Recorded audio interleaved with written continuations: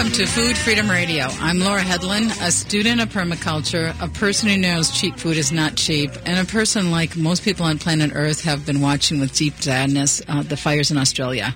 More than 1 billion animals dead.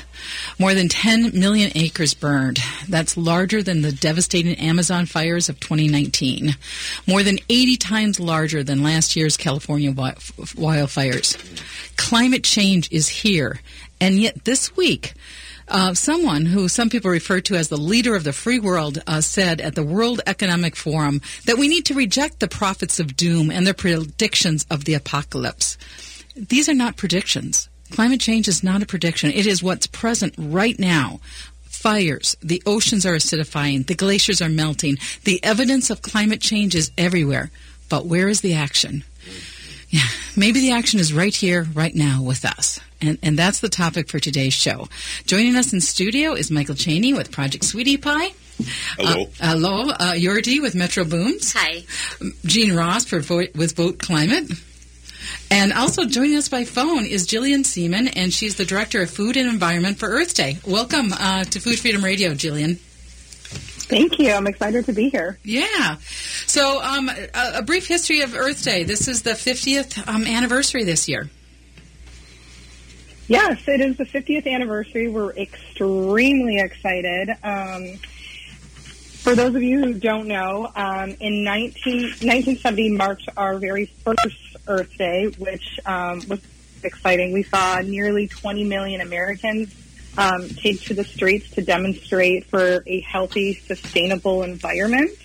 And since that day and all of the mobilization that happened, emerged Earth Day, which every year we now mobilize and we celebrate and we bring to the forefront environmental issues that we all like to work on and be part of, since we all want to take care of this planet. So we're really excited about celebrating the 50th anniversary.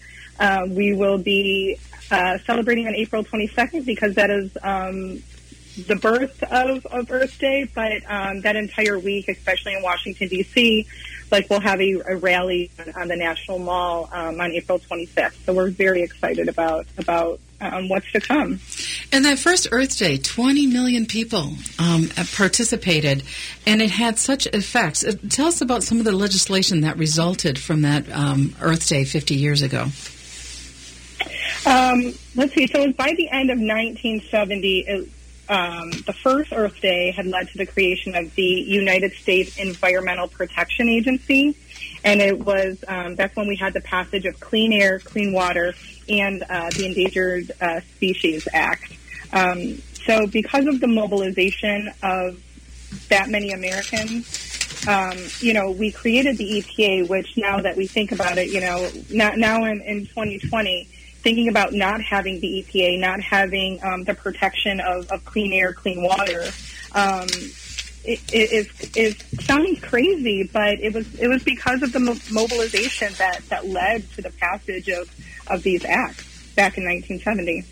Right, and I'm going to let other people ask you questions too, but before I do that, Earth Day was a unified response 50 years ago. That role of unity, it really somehow captured the soul of the nation. Oh, absolutely. It was, I think, when you think about it, millions of Americans were consuming vast amounts of lead through, whether massive, and inefficient automobiles. So that industry really had taken effect on most people. So I think what we saw was what air pollution was doing, to the planet. We saw that, we weren't going to stand by and do nothing to protect the health of ourselves and the planet. And it took, it took this effort for everyone to say, hey, I think we all need to come together. Our human health is being threatened, and let's do something about it. And we were able to do that, and we still are today. Okay. I agree that we shouldn't just take that one day to celebrate the Earth. In Minnesota, all during the whole month of April, we have events around climate and clean energy and historical. I'm sorry, I keep saying historically oriented. How did we get here to where we are today? Yeah, that's a wonderful question. How did we get here? We have to, for Vote Climate, we have to vote in elected officials that are going to work on the wonderful solutions we have to our climate crisis, this chaos that we're now experiencing. We cannot obviously be going in the wrong direction, which is what our federal government is doing at the moment, completely eliminating the Clean Water Act, the Clean Air Act. And so we have to, this has to get changed up in like yesterday. We don't have a lot of time left to pull our rear ends out of the sling here. How would you respond to that, Jillian? Well, I would say, yes, we have to mobilize, and this is talking about, we saw last year the youth climate strike, right? A lot of the youth now this year are going to be able to vote. So, like Jamie Margolin, who's one of the a youth climate activist, she's going to be able to vote this year and able to mobilize her base to be able to vote. And we can't take that lightly. I think too many times we go into an election season, and it seems like right now with the candidates on the stage that we are seeing climate change be at the forefront of the issues. We can fight individually against oil spills and polluting factories and power plants and toxic dumps and pesticides and loss of wilderness. We could protest for that all we want, but we need legislation. And without voting the right people in office, we won't see that. And so for me, it's really about mobilizing people and, on election day and make sure we're voting for people that will be able to advocate for this. And Jean is with a group called Vote Climate. That's the group you're with, Jean. Yeah, very small grassroots organization. We began about 7 years ago, and we got our 501c3 status, and now we're getting a little more respect. We become members of Minnesota Environmental Partnership. They're a group of about 70 environmental and conservation-oriented organizations here in Minnesota that specifically work on policy, trying to get our state legislators to do the right thing for their constituents' health and well-being. But one thing I heard in Jean, and I know I'm feeling it too, is just sort of a level of frustration because we need to be moving faster, and we still seem to be so paralyzed.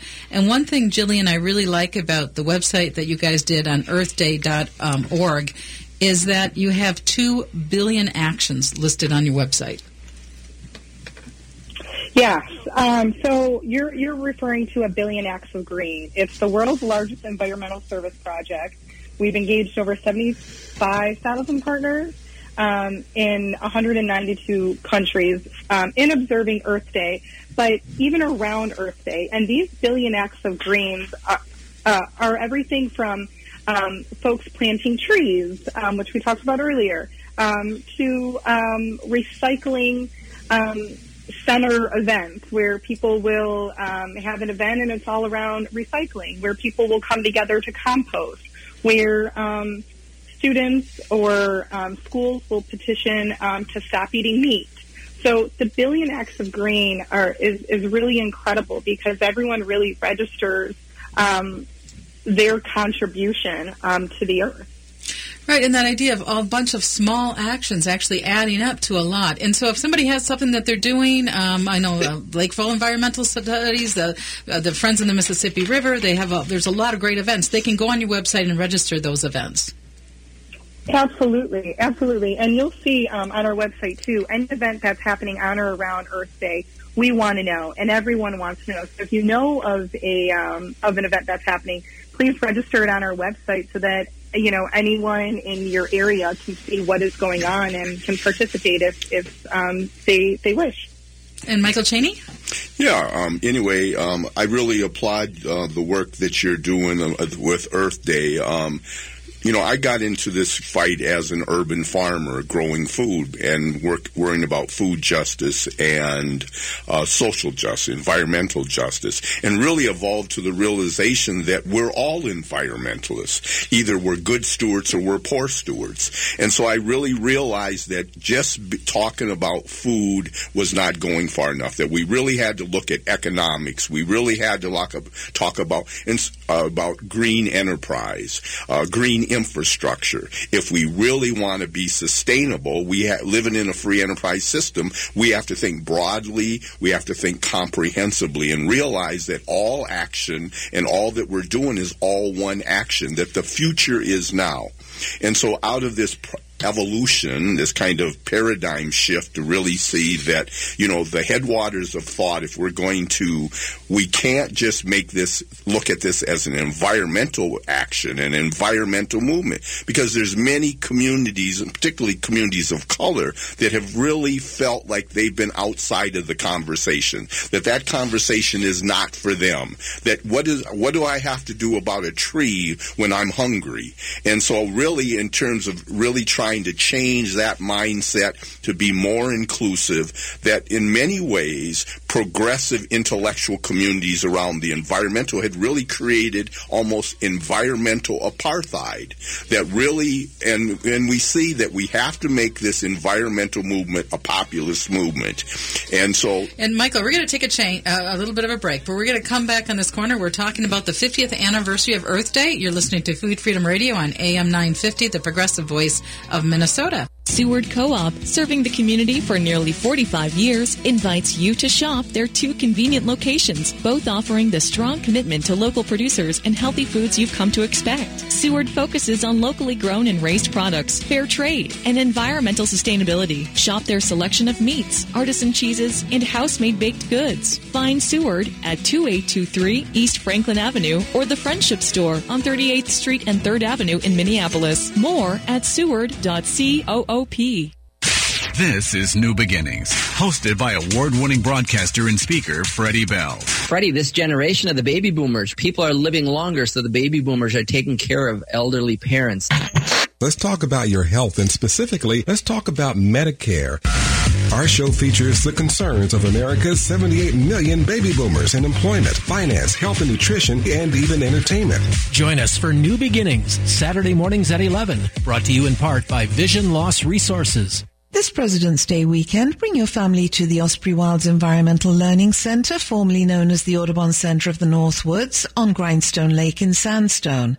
The all-inclusive family weekend has locally sourced meals and winter activities like ice climbing, wildlife programming, skiing, and much more.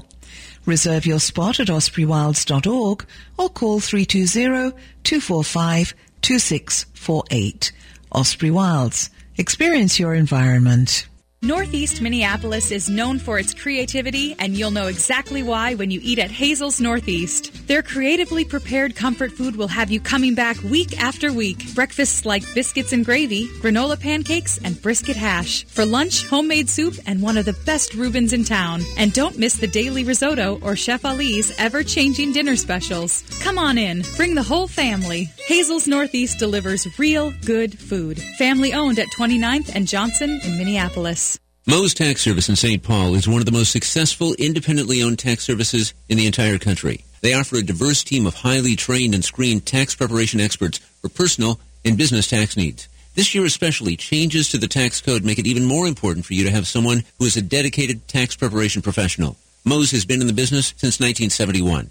Visit them at moestax.com. That's M-O-H-S tax.com. Or give them a call, 612-721-2026.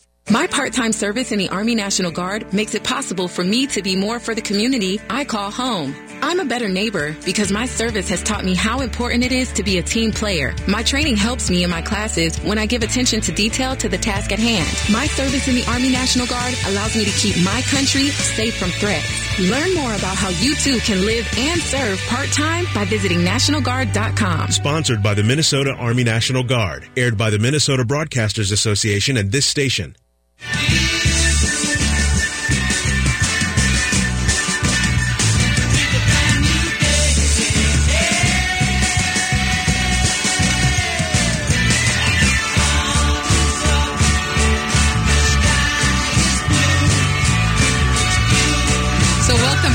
Food Freedom Radio, where we plant and nourish the seeds of change. We're having a conversation today about the 50th anniversary of Earth Day.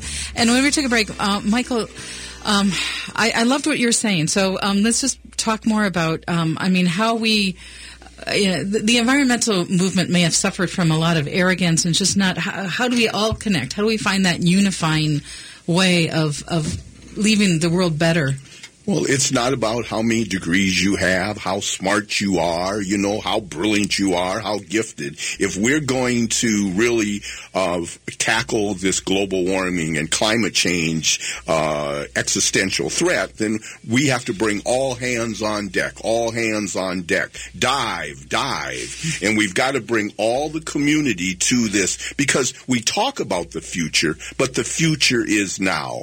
And so I wanted to create in talking with some of the groups of folks that I've been working with, Jean and, her work, 4 or 5 years ago, trying to wake the community up to Earth Day and praying for it. And then Erica Schlager dos Santos was talking about, doing a big initiative called 167 Climate Emergency Action Plan. And there's all kinds of these movements all across the country.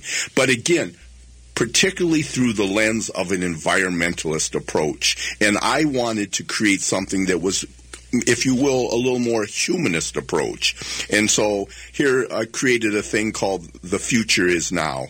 One tree standing, calling all humanity across this land to join us in this plan. A massive tree replanting as we replenish our green canopy, as we reduce the atmosphere to carbon-free. Come take a stand, a collective call for national unity. Let's all plant a tree in honor of a loved one's memory. From sea to shining sea. How do we save a planet sorely in need of healing? The family tree. And so this initiative locally that, Erica, I would really like to bring to the national level is that it's not just about Earth Day. It's really a symbolic ceremony. How do we overcome and go through a healing process of this divisive, administration that has really tried to pit us against each other? The rich against the poor, the black against the white, immigrants against those who were born in this country. And it's been so divisive that I think that planting the tree and putting together this national tree registry that brings all of us together as the family of man to really celebrate who we are as humans, but also move forward in solidarity to plant a tree in honor of a loved one and keeping their memory alive. And then that becomes a task that then communities can build workforce development around in terms of caring for that. And it can also become a ceremony that family members then take on this burden of caring for that tree because it has been wedded to the memory of a loved one who's deceased. So I'm going to bring back, I love that idea. We're going to talk more about it later, but I want to bring back Jillian, and she's with earthday.org. What do you think of that idea of having trees planted in memory of humans and pets too? I think it's incredible. We have something similar to that. It's not in memory of, but the Canopy Project, where we do tree planting as well. I think it's just such a beautiful sentiment.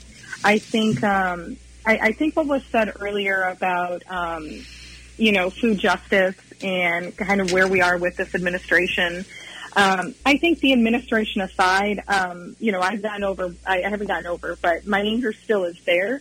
But I always have to look at what can we do as a people, minus this administration, because they're not going to progress this agenda at all. We know that. So what can we do?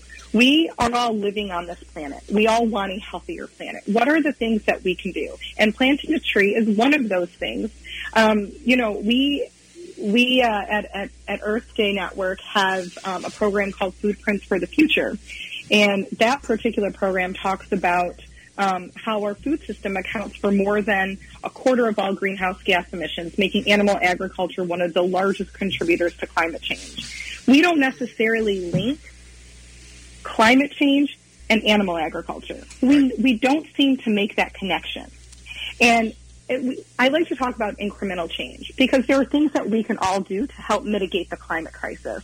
And one of the things is taking a look at our food choices and saying, what am I doing to put in my body and disturbing the planet that's going to make a difference?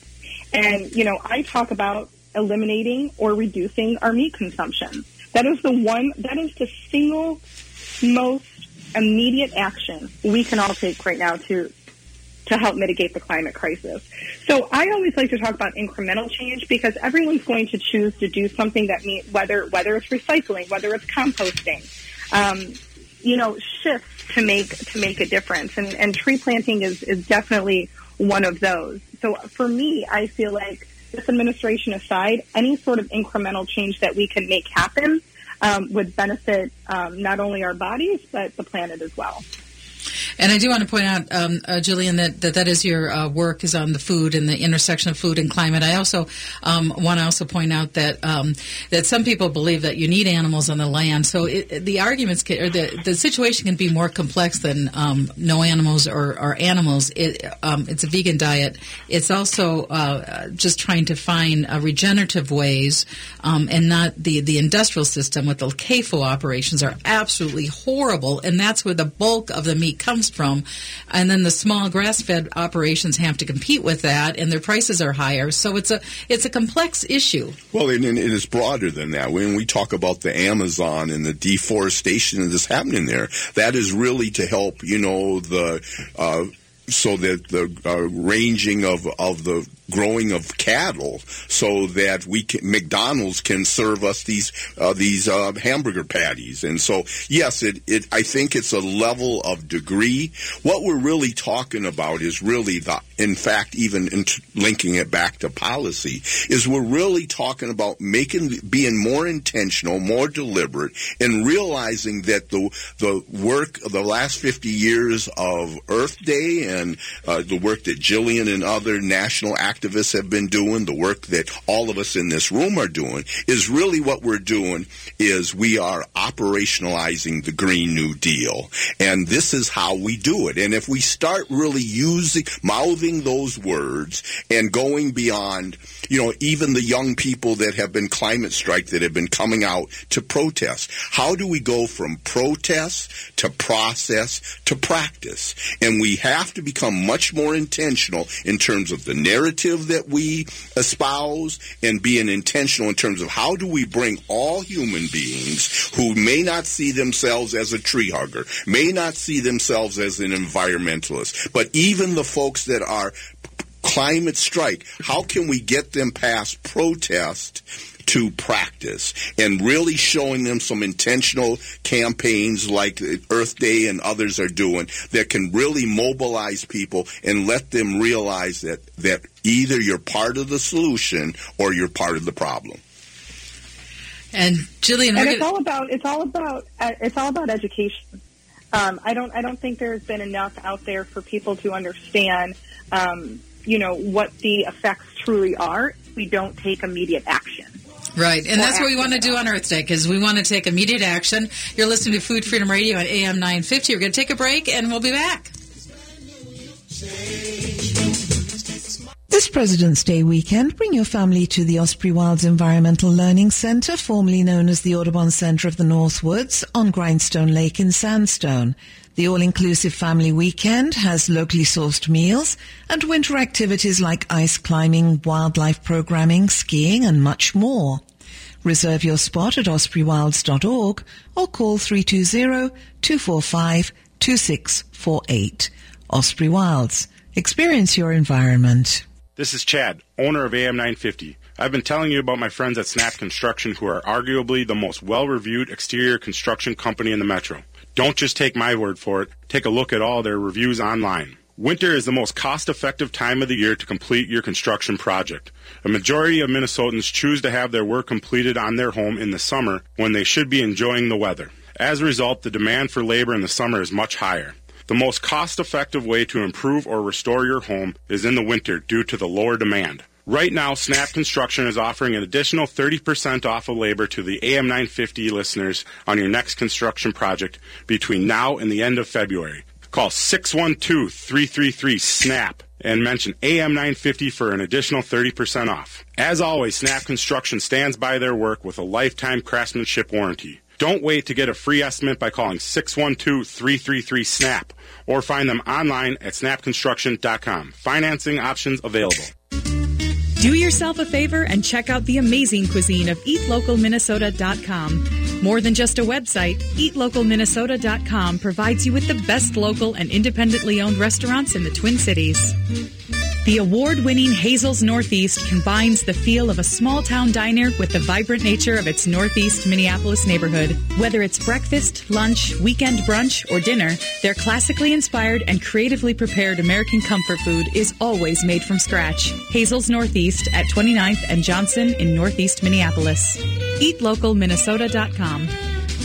The dedicated staff at Nightingale Restaurant take pride in presenting a thoughtful and delicious approach to food and drink, whether you're visiting for dinner, happy hour, or brunch. Their focus on made-from-scratch meals using sustainable and local ingredients is likely to make Nightingale your go-to spot for inspired food and drinks. Nightingale, Lindell and 26th in Minneapolis. Finding the right lawyer is incredibly stressful. It can be tough to know even where to start. Don't just run an internet search for an attorney. Start with the Minnesota Lawyer Referral and Information Service, an enhanced program of the Hennepin and Ramsey County Bar Associations. They'll connect you with over 200 thoroughly vetted, qualified attorneys practicing in over 50 areas of law. Call 612-752-6699 or go to mnlawyerreferral.org. The right call for the right lawyer. With your AM 950 weather, this is Eric Nelson. Today, a chance of flurries before 8 a.m. and otherwise cloudy with a high near 34. Tonight, the clouds continue with a low around 23. Sunday will be sunny with a high near 31 and a low of 24, while Monday will be cloudy with a high of 32 and a low around 26. The Electric Fetus wants your used music. They're buying vinyl, CDs, and DVDs now through January 26th, and you'll receive an extra 50% if you choose store credit. That's 50% more to spend on their amazing selection of music and gifts. Located at 2000 South 4th Avenue in Minneapolis. More at electricfetus.com. So welcome back to Food Freedom Radio. That is a clip of Greta Thunberg speaking a few days ago from the World Economic Forum. People will not give up. We're not going to give up. 50th anniversary of Earth Day. And I wanted, Jordi, we were talking, and you had something to say about when the word education was used. So share that. I was just saying that, I think a lot of the time, as I come from an environmentalist background, but I also work as an organizer in different communities. So a lot of the time when we use the word education, we have to be a little bit careful, because I think it's like saying we're going as environmentalists. And I think Michael also said, as intellectuals who have degrees, we're going to go into these communities and teach them about carbon emissions, things in very abstract ways, and a lot of the time it's not digestible. But the thing is, education is very alienating. It's not that education is not what they need. A lot of the time they already have the expertise and the tools. A lot of indigenous communities, people of color, they already know. They've been working with the land for a very long time. Education, I think, needs to be almost rebranded. That's not the word exactly that we should be using. And I think at Metro Blooms we've also been taking a look at that in a different way. Well, when you said that pattern was what they need to do, they need to do this, they need to do this. Exactly. It's no, what about us? Yeah. What is it that we're doing? And wasn't that somewhat of the spirit of Earth Day 50 years ago when almost 10% of the population? It was us, it's we. You have to reflect on yourself as well. I think you have to, a lot of Earth Day messaging has this silos of people doing different things. There's people working on Endangered Species Act. There's people working on water issues. And all of it is very much connected. That's what the environment is. And people do know that. But I think understanding that if you don't center people, it's not going to be a sustainable movement. There's an urgency, but there's also an overwhelm. People are also overwhelmed with that everyday life that they are living. So how do you actually connect that and make it relevant to them? So I think that's kind of right. I agree. I agree with that. But also, people always want to know what they can do to help reduce their carbon footprint, right? So, I think from an education point of view, and, whether you like to use that word or not, we've created toolkits that provide information like how to, whether you want to do a global cleanup, if you want to talk about endangered species, if you want to look at the link between animal agriculture and the planet. I think everyone wants to know what they can do, and without having a full depth and breadth of what it is an individual can do and what kind of change that they could make, I think it's imperative to be able to get that information out, to know what we are fighting for, what we are rallying for. 2019 was the Earth's second hottest year on record. It was the 5th consecutive year the United States experienced more than 10 disasters costing $1 billion or more.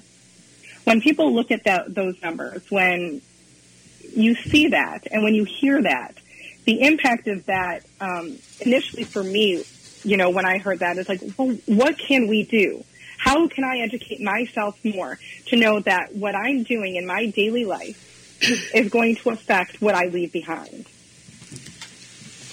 I think we're all saying the same thing. It's just a matter of approach. You have to have, a different spin, a different lead in, to really bring people on board. If we're going to be, again, how do we make this environmental movement a populist movement? 4 years ago, I created the first urban egg legislation in the nation. It took us 4 years to get the governor here, but he finally allocated $500,000 to teach young people, nonprofits, for-profits, schools, churches could access some funds to do urban farming. And one of the reasons that I'm enamored actually with urban farming was, people would ask me, they say, well, are you a farmer? Are you a grower? And I say, yeah, I grow, but that's not really what I'm doing. They say, well, what do you mean by that? And I say, well, I'm an egg patriot, that I'm really trying to bring people into the American dream, and so that we can life, liberty, and the pursuit of happiness. How do we mobilize communities, in particularly marginalized communities that have really been shut out from the river, shut out from these conversations, that have been dominated and really by a voice that I know women are the Me Too movement. Everybody is really recoiling, if not rebelling, from business as usual. And how can we move forward past business as usual to be much more expansive, much more comprehensive, and to move forward as one, in one love, one heart, one community? One love. Did injustice create the climate crisis to start with? Was it injustice that's at the root of the climate crisis? And can justice be at the root of growing a tree with a sustainable world for all? Is that what we're saying? Well, I would make that argument, and let's look at, again, people used to ask me, they say, well, because the work of Project Sweetie Pie, I say that it's really the synthesis of 3 individuals.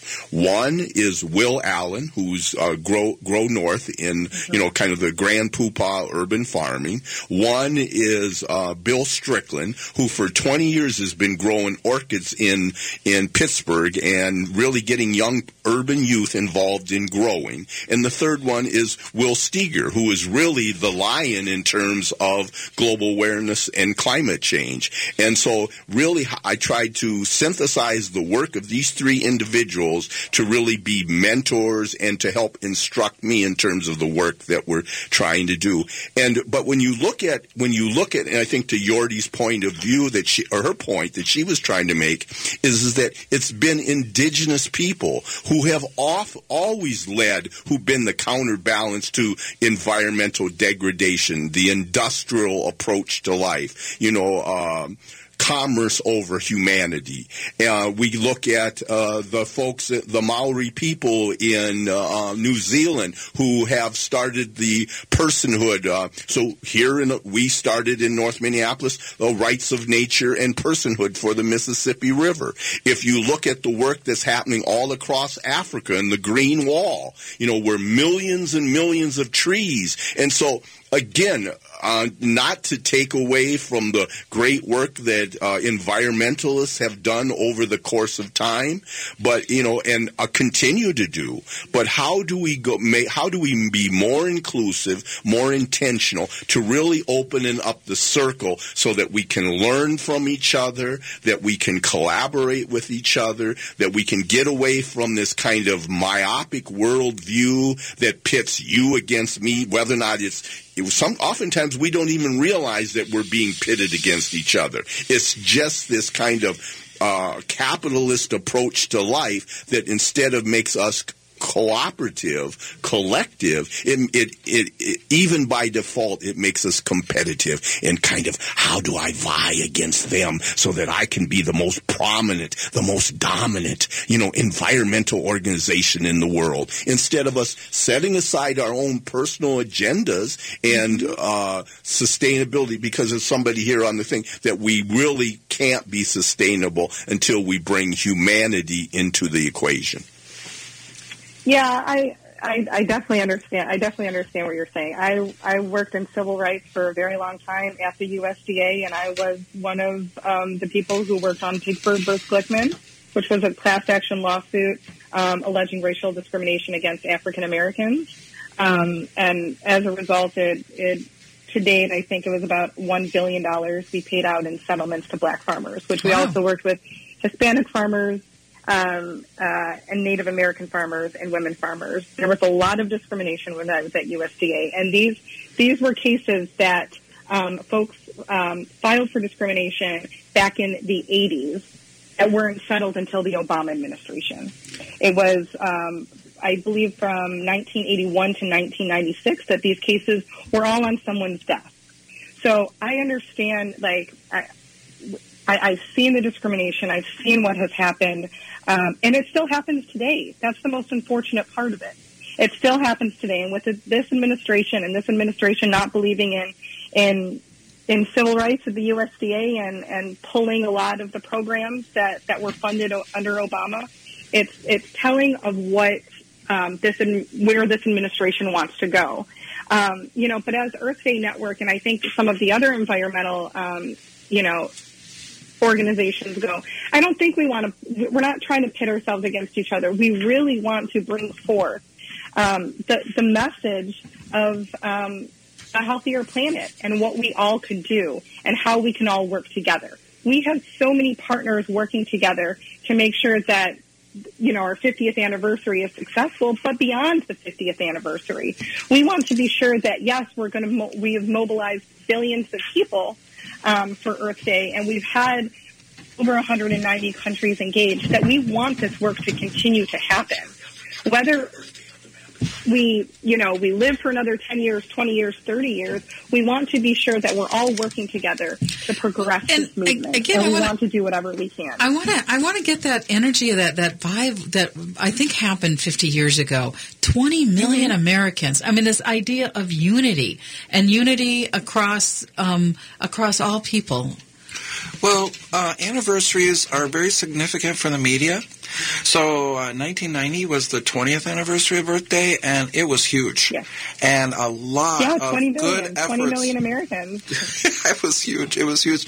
And we don't want to miss this opportunity to really blow it out on the 50th anniversary. And I was working with an environmental organization and also a business initiative. We were called One Blue World, and we were trying to get both corporate sponsors and environmental groups to work together, all of us pulling together to really make the Twin Cities a world-class place. There's going to be world-class events in L.A. like there was in 1990. There's going to be world-class events in Paris and New York. Why couldn't we have one here in the Twin Cities?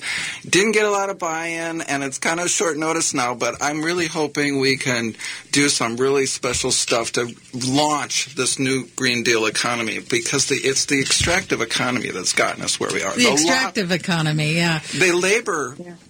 I mean, the lobbyists that go to Washington, that's why we're in this place we're at. They bought off our legislators to did. There's so much we want to talk about. Jillian, do you have other things you want to point to? No, you said 1990. I thought you said 1970. Yeah, 1990, that's when Earth Day actually went global and mobilized over 200 million people. Yep. And I think at that time it was around 120 or 140 countries. In just those 20 years, to see the progression of 20 million people to 200 million, and to see where we are today, to see even last year, to see all the youth climate strikers last year, and to see the Green New Deal, at the table. It's really telling of the direction that we're going in. And I would like, it would be great for the Twin Cities to have a large event. Yeah, and so you're listening to Food Freedom Radio, and we're talking about the 50th anniversary of Earth Day. When we come back, 1 trillion trees. This is Chad, owner of AM 950. Our station has worked with Barbara from WYSIWYG Web Design for years on everything from logo to print design, and especially for developing our website. She does great work and is great to work with, listening to what our goals and design ideas were while offering new, innovative ideas to create the website we are proud of today. Barbara made sure she understood our station, our goals, and our mission before she started working on our site and made suggestions to help control the cost. Plus, she's friendly, which set us at ease. I recommend Barbara at WYSIWYG Web Design because I know she will deliver an attractive, professional website within the budget you have. She is a local independent business that specializes in helping other local businesses achieve their website and design goals. She can work with nearly any budget and create anything from simple sites to robust custom functionality. To find out more about the company AM 950 trusts, go to WYSIWYGWebDesign.com. Spelled out just like it sounds, WYSIWYGWebDesign.com. With all the convenient big box stores that sell appliances, why do so many Minnesotans choose Warner Stellian? Check online to learn that Warner Stellian is a Minnesota family-owned business for over 60 years. Warner Stellian sells more brands than anyone else, and our passionate specialists are committed to impressing you so much that you'll refer us to everyone you know. That's our mission here at Warner Stellian. Ask around. Check us out online. And when it's your time to buy appliances, join over 300,000 Minnesota homeowners and choose the specialists, Warner Stellian. I'm Dr. Thomas Adams, President and CEO of Better Futures Minnesota. We're a social enterprise dedicated to rebuilding lives through housing, workforce development, health and family engagement, and coaching supports that give men the skills and relationships they need to succeed. Better Futures Minnesota engages men who had a history of incarceration, homelessness, poverty, untreated mental and physical health challenges to help them achieve self-sufficiency and a better future for themselves and their communities. Visit us at betterfuturesminnesota.com to learn how you can support our enterprise. This is Ellie Krug from Ellie 2.0 Radio on Mondays from 7 to 8 a.m. Many listeners know that I founded Human Inspiration Works, LLC, which trains on human inclusivity and on how to be welcoming to diverse humans. Today, organizations of all sizes find that they need to train team members on diversity and inclusion. I can do that. Many say that my trainings change the way they see the world. I'd love to help make your organization more welcoming. For more information, go to humaninspirationworks.com. Thank you. Seward Co-op, serving the community for nearly 45 years, invites you to shop their 2 convenient locations, both offering the strong commitment to local producers and healthy foods you've come to expect. Seward focuses on locally grown and raised products, fair trade, and environmental sustainability. Shop their selection of meats, artisan cheeses, and house-made baked goods. Find Seward at 2823 East Franklin Avenue or the Friendship Store on 38th Street and 3rd Avenue in Minneapolis. More at seward.coop. So welcome back to Food Freedom Radio, where we plan to nourish the seeds of change. We're talking about the 50th anniversary of Earth Day, which is coming up in April. With us by phone is Jillian Seaman. She's with the organization earthday.org. And in studio, I want to just go around the table and get time to share your organizations, Yordi, and just share the organization and what you're doing to try to create a sustainable world. Yeah, so my organization is called Metro Blooms. We are a nonprofit located in the Twin Cities. We work on resilient landscaping, but one thing that makes us a little bit more unique than other resilient landscaping based work is we really emphasize on equitable engagement and mostly for renters. So we also work with affordable housing.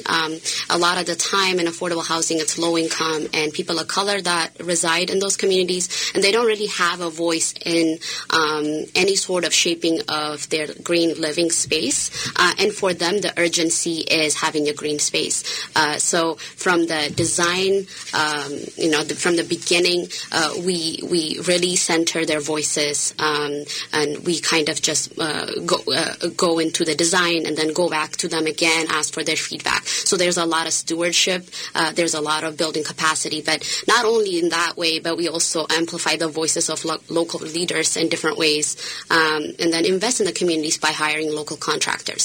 So it's a multifaceted work that we do, and I think resilient landscaping should be a center of a lot of the work that we do with urgency. And Metro Blooms is such a great group, and it's a wonderful model that you have, economic model as well, because you're saving money by preventing water to go into the storm drains. Exactly. And water, for us, water is our mastery, I like to say. Water is something that everyone can relate to, so we work with a lot of Somali communities, we work with West African communities, we work with a lot of low-income communities, and most of the time, people have something to say about water. They always have a story about water. So how do you actually center their voices in a genuine way without really making the relationship transactional? And I think that's the way to start and making the relationship sustainable and talk about something larger like climate change and mitigation around it. So yeah, that's my work. Great. Michael, you want to talk about your tree plantings? I love this. You're connecting trees and ancestors. Well, again, how do we take this environmental movement and add a little humanity to it? Is that it's not just about, yes, it's a direct correlation between, people ask me, well, what does that got to do with me? Well, without trees, there's no oxygen. And without oxygen, there's no life. And so this whole effort is really, I see the work that I've been doing as a urban farmer and the work that we're doing on the rights building, working on the rights of nature, Mississippi Personhood, the initiative, another initiative that we've birthed, and climate reality, working, Al Gore was just here in town. How do we take all of these kind of disparate strings and roll them up into one ball of yarn? How do we take all of these brush fires and build one bonfire? And so, again, the whole idea of inspired or certainly moved by the horrendous stuff that's happening over in Australia, that these are all the many faces of climate change. It's not just that, there was a drought, but there's the ocean rise and that.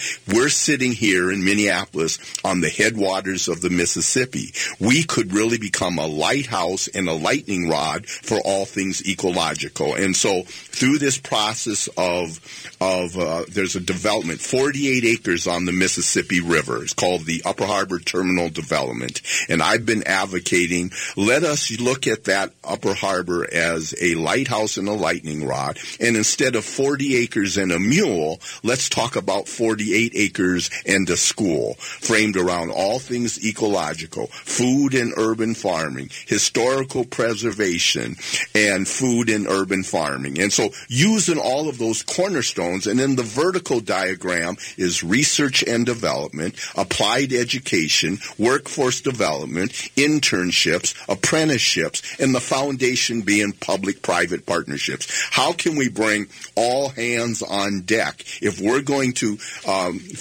overcome this essential threat? And so this family tree initiative is, again, another innovative way to bring everybody on board.